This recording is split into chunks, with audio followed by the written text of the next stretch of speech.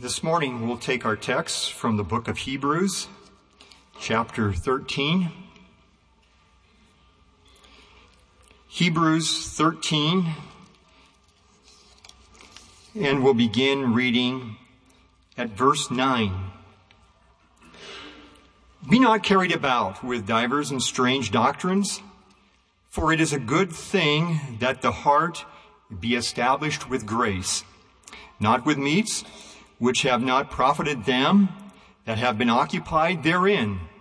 We have an altar whereof they have no right to eat, which serve the tabernacle.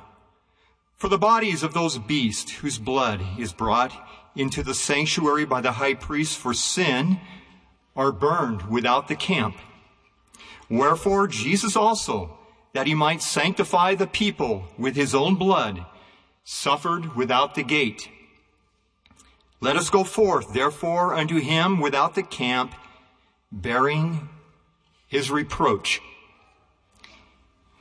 We live in a time when there are numerous cleaning products and cleaning agents on the market, and these products are designed to make our life easy or easier. There's an old term, I haven't heard it in a long time. It's called elbow grease. And what that is you just take whatever you have, whether it's a bar of soap or anything else, and you just go to work. And you just put some real work and some real effort into the project at hand. But we don't hear that much anymore.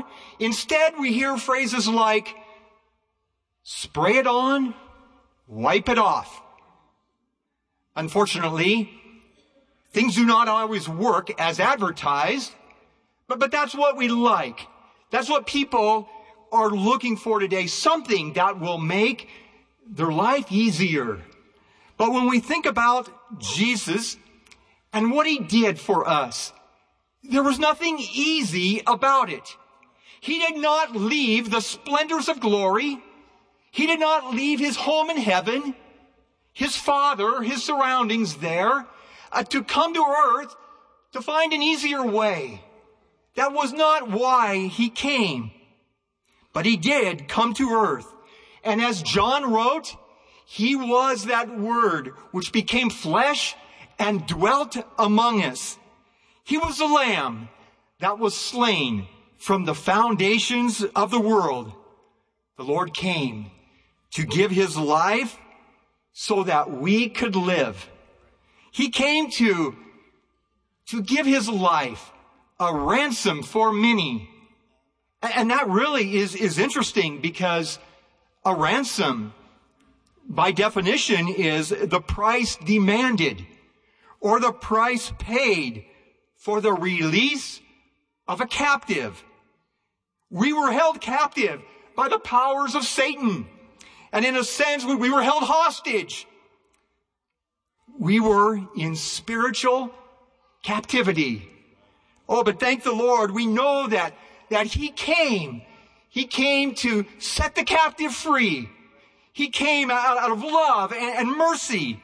And the only way that can happen is through the blood of Jesus. The blood is the only thing that will suffice. The blood is the only acceptable form of payment. Now, you can go to the malls. You can go shopping online. And when you check out, oftentimes you will be presented with a smorgasbord of payment options. You can use your debit. You can use some kind of electronic funds transfer. You can use credit, PayPal, Bitcoin. You can use a myriad of mobile paying options. But when it comes to sin, the blood of Jesus is the only acceptable form of payment. We read in our text here this morning in verse 11, it referenced without the camp.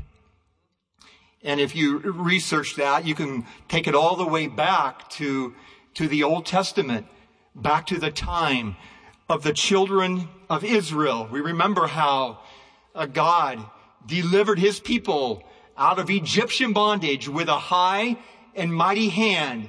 He brought them out, gave them deliverance, and it was his will. It was his desire to usher them into the promised land.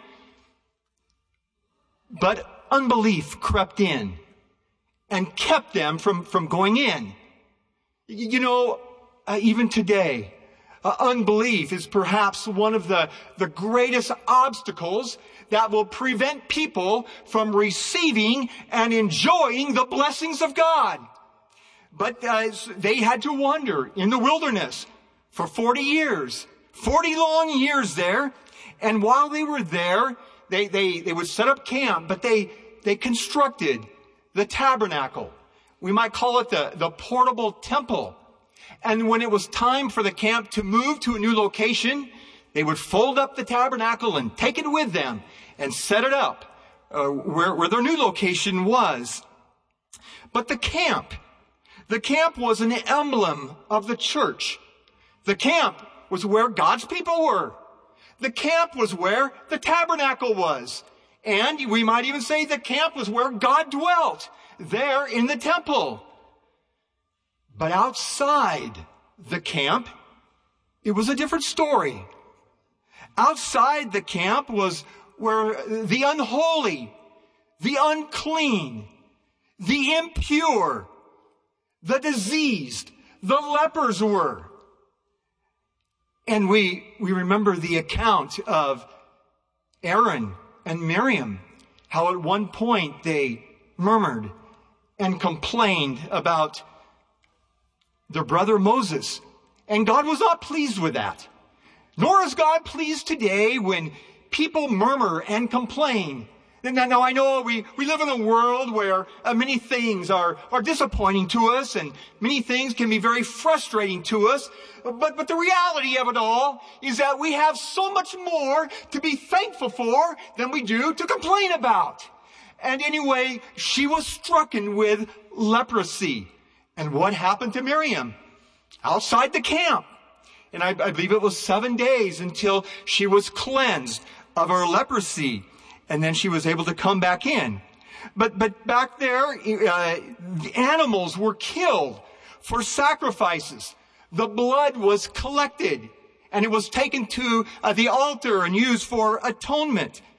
The carcasses were taken outside the camp and burned with fire. The sacrificing process, it must have been a very unpleasant process. But I don't know that a true sacrificing is ever very pleasant. But these sacrifices, they all pointed ahead to the Lamb of God.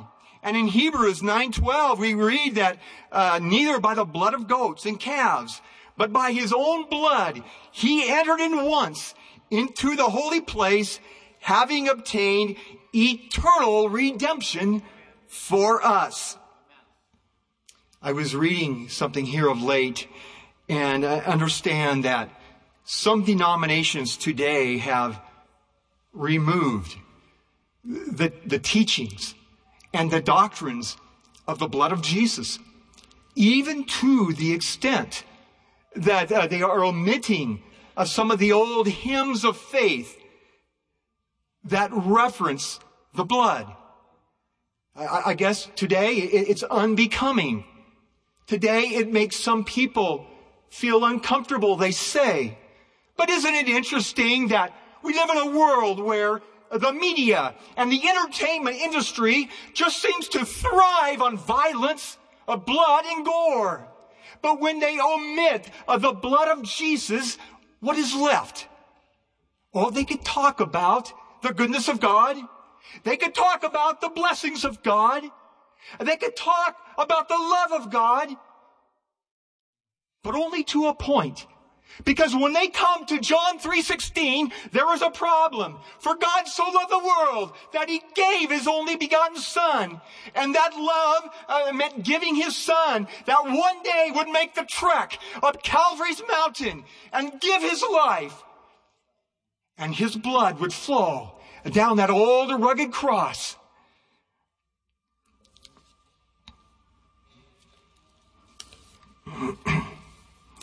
Then we read in verse 12, therefore Jesus also, that he might sanctify the people with his own blood, suffered without the gate. Now this was referring to the time of Christ. You know, the chief priests and the rulers, they hated Jesus. And sometimes, even in our world today, as we look around and listen to the things around us, there's hatred in our world, and sometimes it is hard for us to grasp and to comprehend the depths of hatred that is in our world. Well, this hatred that we're talking about, it isn't anything new to this generation. They hated Jesus back when he was here on earth. He was despised and rejected by his own nation. But the Lord was that lamb that was without blemish. He was our sin offering. He was taken out of the city. He was escorted out of the city gate. And it was there that he suffered. It was there that he bled and died. And just like back when the children of Israel's time, when they would collect that blood and take it to the altar there in the temple, when Jesus died, in a symbolic way, one can take that blood of Jesus and it can come into our temple. Ye are the temple of God. Ye are the temple of the Holy Ghost. And when that blood, it comes in and washes over a soul, it eradicates and removes the sin and every stain of sin. In 1 Peter, we read, for as much as ye know that ye were not redeemed with corruptible things as silver and gold from your vain conversation received by tradition from your fathers, but with the precious blood of Christ, as of a lamb, without blemish and without spot. The blood of Jesus. It's through his blood that we have salvation. He purchased our pardon. It's through his blood that he might sanctify the people with his own blood, that he suffered without the gate. It's through his blood, by his stripes, ye are healed. It's through his blood that we find protection, that we find safety. It is through his blood that we have victory. Victory in Jesus. I remember as a young boy, as we would get up in the morning to go to school, Mom would gather us kids around and we read the Bible, and then we would get down and pray. And Mom's prayer, it just seemed it was just a part of the fabric of her prayer. But she would say, Lord, watch over us today and keep us all under the blood. As she somehow recognized that that's where we want to be. That's where we find safety and where we find protection. I can remember our midweek services. We would go down to 6th and Burnside, and we would have our meetings down there. And I can remember some of, at least of what I consider some of the old veterans of the gospel, many of which have gone on to the reward. And I know there were many, but I remember Brother Phil Burnett. I remember Brother Chick Beasley there sitting on the front row at 6th and Burnside, jumping out of his chair to give us testimony. I remember Brother Jim Lytle and many, many others. But isn't it true that down through the years, many who were bound and shackled by sin somehow came to the foot of the cross and prayed an honest prayer, repenting of their sins, and the blood of Jesus wiped the slate clean. Oh, there is power in the blood of Jesus. Sin stains are lost in its life-giving flow. And here in 2019, in these modern times that we live, God hasn't changed.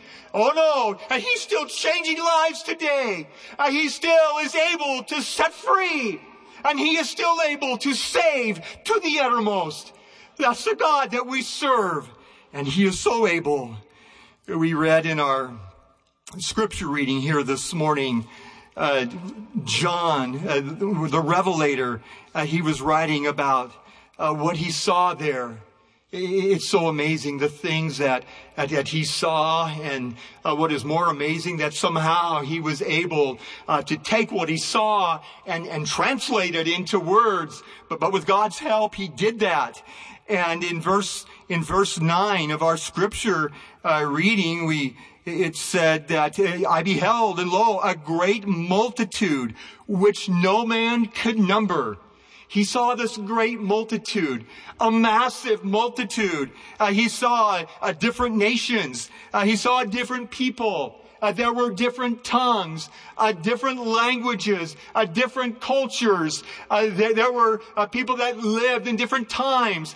Some lived in ancient times. Some lived in modern times. The rest of them lived somewhere in between. But he saw this multitude that could not be numbered. A multitude that was greater than the greatest stadium that you could find. And what he saw was the saints of the ages. And they were all gathered there, and everything about them was different. But the one thread of commonality was the blood of Jesus. Why, their robes had been washed white, pure and spotless, depicting the righteousness of the saints, of the bride of Christ. That's what the blood of Jesus can do. That's what the blood of Jesus can do today. In the news of late, we've been hearing a lot about the challenges and the turmoil there at the United States southern border. We've been hearing words like asylum. We've been hearing words like undocumented. We've been hearing a phrase that simply says, a pathway to citizenship. But from the foundations of the world, God created a pathway to citizenship. As he looked down through time, even to where we are today, he knew, he understood that mankind would need a Savior. And he sent his Son. And it was through his lifeblood that we can have a newness of life. This morning, the blood of Jesus still avails. If you're here and you need salvation, well, by the way, the Lord is here. He will meet you here. You can come to the foot of the cross. You can come to this place of prayer, and you can experience what so many others have experienced. You can be that new creature in Christ Jesus, where all things have passed away, and behold, all things become new. Oh, this morning the Lord is here. He will sanctify you. You can experience the second application of the blood of Jesus. You may have other needs. You may have other challenges in your life, but you can just come to Jesus. You can put them all under the blood, and what a difference that will make. Oh, the Lord is here this morning. He is here. We invite you to come and pray, and the Lord will meet you here. Come now and pray song number 334.